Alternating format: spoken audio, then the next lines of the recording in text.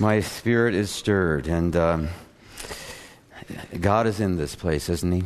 Where two or three are gathered, there He is to inhabit the praises of His people.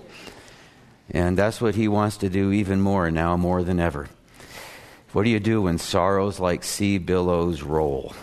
We're going to see on Good Friday that on the cross, when sorrows like sea billows were rolling for Christ, He was taking refuge in the Father. And we're going to see today that we can do the same thing through all the sorrows and the ups and downs of our lives. If you'll turn with me to Psalm 103, the book of Psalms, Psalm 103. I know that's true of me. I'll never forget an experience I had as a 6-year-old way back in 1960. I know many of you can relate to this too. It happened in the middle of a road in Colorado Springs. My first father had died of cancer 6 months before when I was 5.5 years old while we were missionaries in Hong Kong. But that was okay because I had my uncle who was my father's identical twin brother.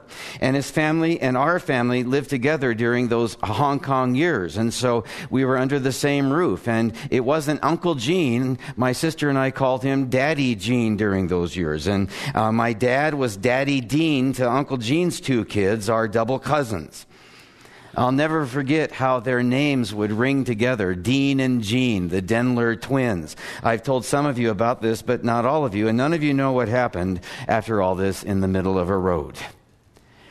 They were a well-known evangelistic musical team who did evangelism all over the world. My dad played the trombone, my uncle the cornet. They were recruited by the Navy to play in the Navy band, but they declined. They were recruited by Billy Graham to come to Northwestern College when he was a president there. They were recruited by Dawson Trotman, founder of the Navigators, to go on staff with the Navs, and by Dick Hillis, founder of Overseas Crusades, to go on staff with them at the same time.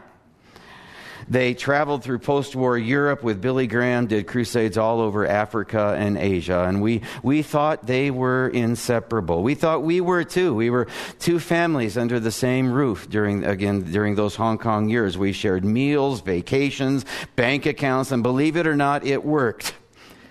2 families living as one. They were the most eligible bachelors at Northwestern College. It seemed like they were all so blessed. And they married beautiful sisters who were co-eds at Northwestern College, Ruth and Mary Barnett. It was a double wedding, an overseas wedding in Chiang Kai-shek's private chapel in Taiwan, officiated by Dick Hillis, president of Overseas Crusades. A double wedding with a double honeymoon. Separate rooms, of course, but double nonetheless. Surely they were double blessed, right? And on the arrival of 2 children apiece, they were doubly blessed again. Though in my case, I'm sure they wondered sometimes. But that is another story. Maybe I'll tell that sometime too. But then he died, 32 years of age. And we took a year-long furlough, went from Hong Kong to the States to see supporters and friends. And then at the end of this year, my uncle and his family went back to Asia, and my mother and my sister and I stayed in Colorado Springs, where the Navs put us up in the Glen Eyrie Castle for 7 years. Get that, a castle. But it didn't help much, because even in a castle, deep down, I was home alone. Some of you have felt that way too. My uncle had become even more a father during the year in Hong Kong while my dad had cancer, which is why I wouldn't let him go. Why, a year later, after this furlough, when they were leaving the Springs for the mission field again, I couldn't stop clutching his legs. He had to pull himself away while I stayed sobbing on the sidewalk. And he got into the car, and they drove down the street, and they headed for the West Coast, and they boarded a ship bound for Asia, and they disappeared over the great horizon. I ran to the road as they drove away, and for a brief moment, I'll never forget the sight. He was looking at me in the rearview mirror, and I saw his warm smile, and then, while he waved outside the window, he drove off and turned the corner, and he took the whole world with him. The universe emptied out. You know, I've been thinking lately, I've been a pastor to so many over a number of decades, and so many these days. We're a broken culture. We're a broken society. We've got broken families like never before. So many these days, in one way or another, for one reason or another, I've encountered scores of them over the years, deep down, are home alone. So many so desperately need to come home to Him, like Christ did on the cross, who found refuge in the Father. Without Him, we are alone in an empty universe, or so it can feel if you're anything like me, especially when sorrows like sea billows roll. And we saw 2 weeks ago that He brings us to that place again and again so that we can have more of Him. Ever felt like that? Like that little white church, alone on a vast empty plain, home alone. But that's not the end of the story, of course. It never is for those who believe, because you see, it's almost 60 years later now, and I'm still standing here. And I'm a different person thanks to what happened 60 years ago. It's been a long journey, but now it's in the streets where I find the Father. In the very place where my uncle took the whole world with him, as I walk and pray. So if you see me, I've not run out of gas, and I don't need a ride, nor do I want one. I don't want you, I want him. At least not then. And the same kind of thing has happened to many of you in the very place of your desperation for Him, who now come to Him in your own unique way, thanks to what He has done. One of my ways is to pray through Psalm 103 as I walk, both for me and for you, that this would be true for everyone in our church family, that we connect with the Father, because this is a psalm of the Father. It's a psalm that can fill the God-shaped vacuum that is in us all. It's as the answer to our Father hunger. The God-shaped vacuum that's in us all, the need for Him that's in us all, if we're honest, the Father hunger that's in us all, who meets us at the point of our greatest desperation, to the point that our greatest asset becomes our desperation. Because without that, we wouldn't give Him the time of day. Because it's in our desperation that we find Him. Christ said He came to lead us to the Father through the way of the cross, which means through the way of brokenness and weakness. And so today we move from the sinner's brokenness, as we saw it last week in Revelation 1, to the Father's fullness. It's time to encounter the Lord of the Word through the Word of the Lord once again, but this time the Father, through the Psalm of the Father. Psalm 103, verse 1. Bless the Lord, O my soul, and all that is within me, bless His holy name. Bless the Lord, O my soul, and forget none of His benefits, who pardons all your iniquities, who heals all your diseases, who redeems your life from the pit, who crowns you with loving kindness and compassion, who satisfies your years with good things, so that your youth is renewed like the eagle. The Lord performs righteous deeds and judgments for all who are oppressed. He made known His ways to Moses, His acts to the sons of Israel. The Lord is compassionate and gracious, slow to anger, and abounding in loving kindness. He will not always strive with us, nor will He keep His anger forever. He has not rewarded us according to our sins, nor according to our iniquities.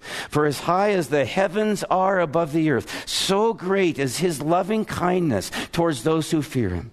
As far as the east is from the west, so far as He removed our transgressions from us. Just as a father has compassion on his children, so the Lord has compassion on those who fear Him. For He Himself knows our frame. He is mindful that we are but dust. As for man, his days are like grass. As a flower of the field, so he withers. When the wind has passed over it, is no more, and its place acknowledges it no longer. But the loving kindness of the Lord is from everlasting to everlasting on those who fear Him, and His righteousness to children's children, to those who keep His covenant, who remember His precepts to do them. The Lord has established his throne in the heavens, and his sovereignty rules over all. Bless the Lord, you his angels, mighty in strength, who obey his word, who perform the voice of his word. Bless the Lord, all you his hosts, you who serve him, doing his will. Bless the Lord, all you works of his, in all places of his dominion. Bless the Lord, O my soul. Can't possibly unpack all of this. But it begins at the very beginning in verse 3 with the foundation for it all, where David says he pardons all our iniquities. We just glide over these, and so we're going to focus 1 week at a time on each of these as we move through them, the first 6 verses, so that they can go deep into our souls when sorrows like sea billows roll. At times like these, in this life of the congregation, we need to get back to fundamentals, if you're anything like me. You know, you see reflections of the New Testament all over the Old Testament, as many of you know. And this is one of them, when David says he pardons all your iniquities. We look back at the finished work of Christ. They look forward, right, to the finished work of Christ, to what the blood of bulls and goats foretold would make possible when the Messiah would come, the suffering servant, that he would pardon all our iniquities once and for all through the blood of the Son, the final sacrifice. And so when David says he pardons all your iniquities, it's a reflection of a very important doctrine for those of us who are thousands of years later who know what the consummation is, and that is it's a reflection of the doctrine of justification. Justification is a judicial term that calls to mind a picture, and I call it to mind as I walk the streets. One that you can imagine as you pray through this psalm. It conjures up a scene of a judge with a gavel, and when it hits the bench, he says, "Not guilty." Bottom line answer to our Father hunger, his forgiveness. It's already happened visibly or invisibly for those of us who believe, not guilty. But it's going to happen visibly someday at the great white throne before heaven and earth pass away. Justification is conferred on us now in the privacy of our hearts, but one day it's going to be confirmed in a very public way. And one day, we will see what it really means. The human race is going to be standing before the great white throne of God, looking back for those who don't know Christ. The whole of life is going to seem like Sesame Street, compared to this, compared to what's in front of them now. They'll see that God had let them off again and again and again, and they got away with murder in the face of the grace that they had so taken for granted that had been lavished upon them in his attempt to win them to himself. But now they're being tried as an adult, and they'll see the degree to which they lived in willful denial, in denial of their depravity. And they'll hear the thunder of the fire in the distance and the cries of those who had just gone before them, the weeping of gnashing of teeth going into this fiery abyss. Never in their wildest dreams did they think it would come to this, though deep down they knew it, but did not admit it. There will be no way back because the world won't be there to go back to.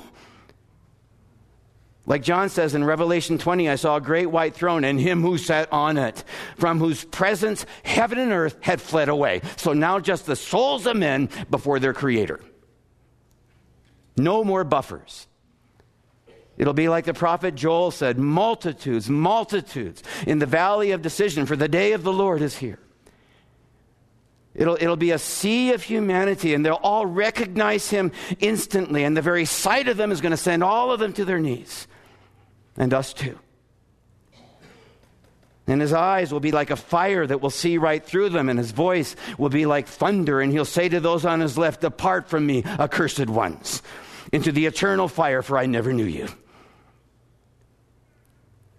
And he'll take back all the good that comes from him alone. He'll dress them down and strip them bare. And if you lived apart from him, he will then live apart from you. He'll say then, "Okay then, I've tried and tried and tried. Have it your way. Life totally without me." I'll strip it all away, all that's from me, and you'll see who you are when you're naked and alone. He'll take back all the good that comes from him alone, the beauty of our bodies, everything, all that they so took for granted, and we're told in Scripture they will be unrecognizable.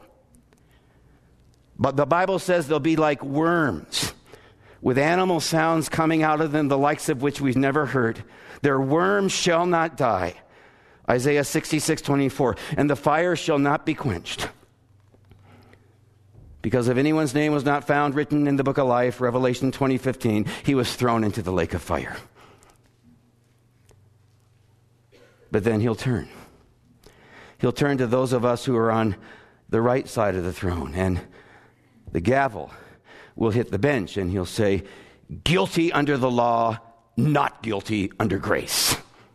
He'll say, guilty in the old man, not guilty in the new man. Guilty in the flesh, not guilty through the cross, by the blood, by the Spirit of life in Christ Jesus, who is in you, who pardons all your iniquities. And then he'll say, come, you who are blessed of the Father. Inherit the kingdom prepared for you from the foundation of the world. Enter into the joy of your Lord. And you will have heard about this, all your Christian life. But still you will not believe your ears. And you will feel a shock of relief and a flood of tears, maybe, before the only one in the universe whose opinion matters. And we'll see then, as Martin Luther said, that man's first need is to find a gracious God. It's all that matters. And we'll feel then what we sang earlier, my sin, and I pray this, the bliss of this glorious thought, my sin, not in part from the whole, is nailed to the cross, and I bear it no more. Praise the Lord, oh my soul. Or David, bless the Lord, oh my soul. Bottom line, I think that puts everything in perspective. And you can fill in the blanks under point 1 in your notes. Bottom line, no care compares to what you've been spared. We need to get back to fundamentals at times like these. Puts everything in perspective. No matter what we suffer, whether we're suffering alone or all together, as sometimes happens, no care compares to what we've been spared. But believe it or not, that's not the half of it. Because you see, justification also means that something else has happened. It's not just his forgiveness, it's his righteousness, according to Psalm 103. This is something that Psalm 103 alludes to as well, as a foreshadowing of Romans. In verse 17 of Psalm 103, where it says that his righteousness is to children's children. That's unbelievable. Starting with us. David's saying not only does he pardon all your wickedness, he gives away his righteousness. And what does that mean? Well, you see, the Father does a whole lot more than just pronounce us not guilty. Yeah, when we're justified, as we say, it's just as if we never sinned in his sight. But it's more than that. It's just as if we are sinless in his sight. And not just sinless in his sight, but splendorous in his sight. It's not only a clean record we get, thanks to his forgiveness, it's a clean record with new papers. It means we receive forgiveness for our depravity and that we receive a whole new identity. It says in Romans 3:21, if you'll turn there real quick, book of Romans, chapter 3. It's exactly what it says in Romans 3. Famous verse 21, but now, those are the two greatest words in the Bible. All this condemnation that's built up to Romans 3, but now, Paul says, But now, apart from the law, that is, apart from anything we do to measure up to some standard, apart from the law, the righteousness of God, this is the gold standard we've been talking about, has been manifested. That is, we don't have to manufacture it within ourselves. No, it's been manifested toward us. The righteousness of God has been manifested, being witnessed by the law and the prophets. The law and the prophets reveal God's righteous character. As we all know, they set the gold standard, but that's all they can do. But now, apart from the law, the righteousness of God has been manifested, even the righteousness of God that comes through faith in Jesus Christ for all who believe. What he's saying is this: God's law measures the standard for us, but God's love manifests the standard through us, not because of anything we've done or anything we do, anything we are, but through all who simply believe through faith in who he is and what he's done. And then the famous verse, Romans 3:23, for all have sinned and fall short of the glory of God. That is, nobody's good, except, reading on, by being justified as a gift by his grace. For the first 3 chapters, Paul talks about just how bad we are, how far we've fallen. It's all bad news, really bad news, that in and of ourselves, apart from God, we're all going to the lake of fire. That's how bad we are. But now, the good news that nobody's good except by being justified as a gift by his grace. What does that mean, that we're justified? Well, again, very simply, it means that he's pardoned all our iniquities. We've been pardoned by the only court in the universe that matters. And it means we've been given new papers. He's pardoned all our iniquities, our total depravity, declaring us not guilty, and he's given us a new identity. You see, the gavel actually comes down twice, according to the rest of Scripture. Justification begins with forgiveness, and it ends when he pronounces you righteous. We're talking about what theologians call imputation. It's the imputation of the very character of Christ here. That's how he sees you, which is the perfection of his every attribute. Just call to mind what we've seen in him in Revelation chapter 1. The perfection of his every attribute, his every attitude, every behavior, every word, every thought, every motive in him. We're talking the splendor of the Son of Man who we've been beholding for 2 weeks now. That's how he sees you. It's 2 kinds of righteousness that he gives us, 2 kinds of splendor that he confers on us. It's imputed righteousness, and listen to me, imputed righteousness where he counts you as righteous.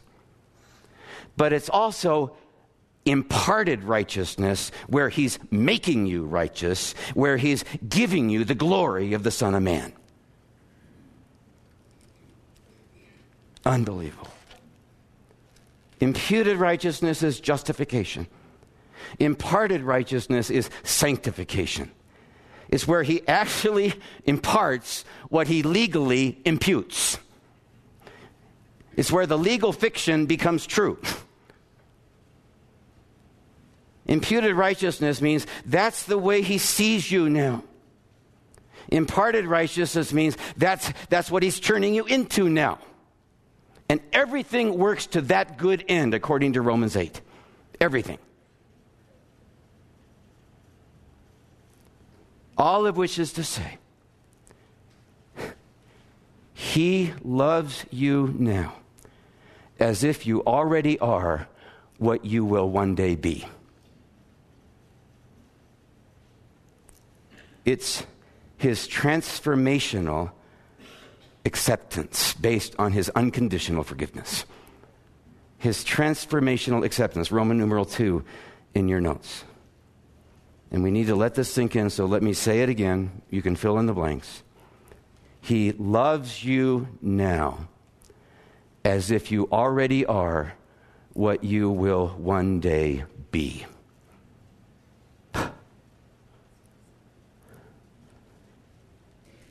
That's how God treats us. And that's how we ought to treat one another.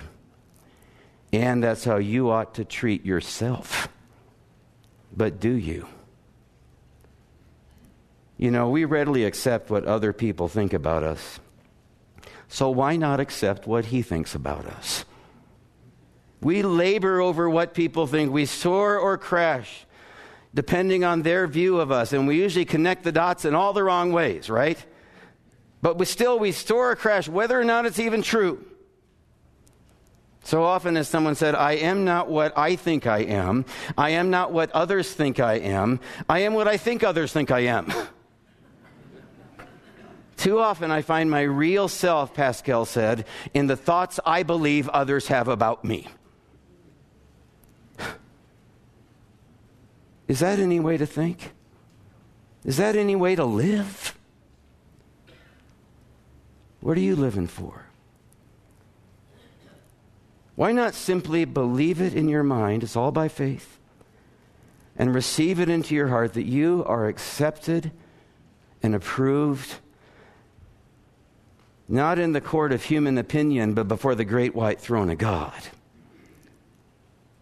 before the only one in the universe whose opinion matters, as we will see someday.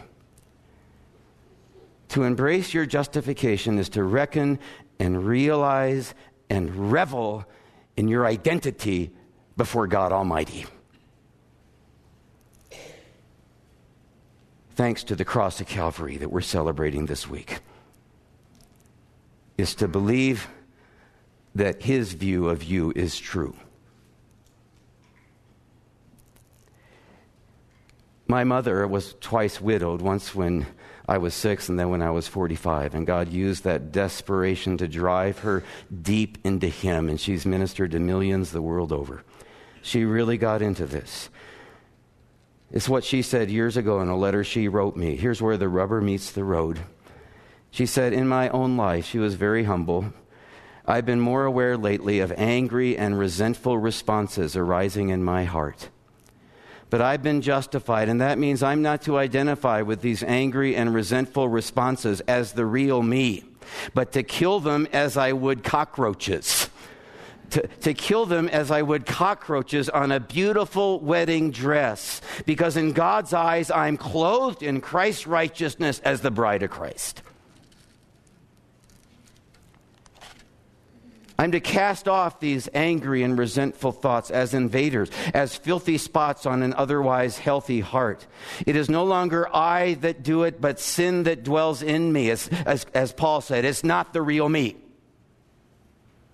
If I look on my sins as integral, valid parts of my real person, I'm stuck with them. And to take action against them is like attacking myself.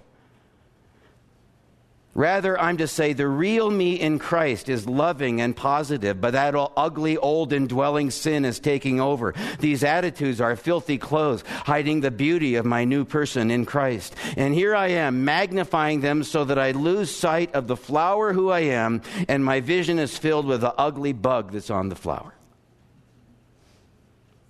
That's where the rubber meets the road. There it is, at the deepest levels. At the most practical levels, justification is so fundamental. Doesn't mean you stop hating cockroaches. And she brought that up because we ran into them all the time in Asia, and I hate cockroaches. Don't get me going on. I hate them with a vengeance, with the utmost of hatred. Like it says in the Bible, I was born and raised with them, and God loves them. No, God hates them too. He's got to. The God I know would not love cockroaches.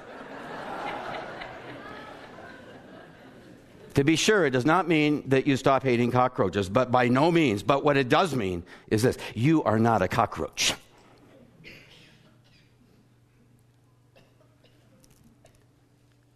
It's the difference between guilt and shame, between distress over what you've done and despair over who you are. Guilt comes from conviction, which is good. Shame comes from condemnation, which is not good. No longer applies. When you're guilty, you rebuke yourself for acting like a cockroach, and well, you should. And me too. Shame is loathing yourself for being one. Or loathing someone else because they've acted like one and painting all their warts red and just writing them off. Being under shame is like that old Franz Kafka story that many of us read in high school called Metamorphosis. The guy wakes up and he's turned into a cockroach. Can you imagine that? That is the nightmare that Christ has delivered us from. Precisely. But still we go back there. People who think that way are all over the place these days, I've found. You may feel like you're a roach because your father died and there must have been something wrong with you, which is the way I felt. Or maybe he was just distant, or maybe your parents were divorced, or you were abandoned. Maybe someone treated you like that when you were young. Maybe a mother or father did. Or maybe that's the way your boss treats you right now. It can make you feel like you're in that empty place that we began with. Totally exposed. It's like you're going to be crushed underfoot as a roach at any moment, because that's what you deserve. And if that's you, I'd recommend Psalm 103, the Psalm of the Father. It can bring his fullness to your emptiness, to the very place of your greatest loss, like happens when I hit the streets. See that dark sweep there? His sweeping arms are there for all who believe. Can't see them, but we know they're there. Starting with his unconditional forgiveness and his transformational acceptance. Amazing love. How can it be? So shall we sing of that as the musicians come forward? It's the hymn that climaxes with these very truths. Verse 5, listen to this. This is what we're going to as we sing. No condemnation now I dread. Jesus and all in him is mine, best of all the Father. Alive in him my living head, and clothed with righteousness divine. Amen.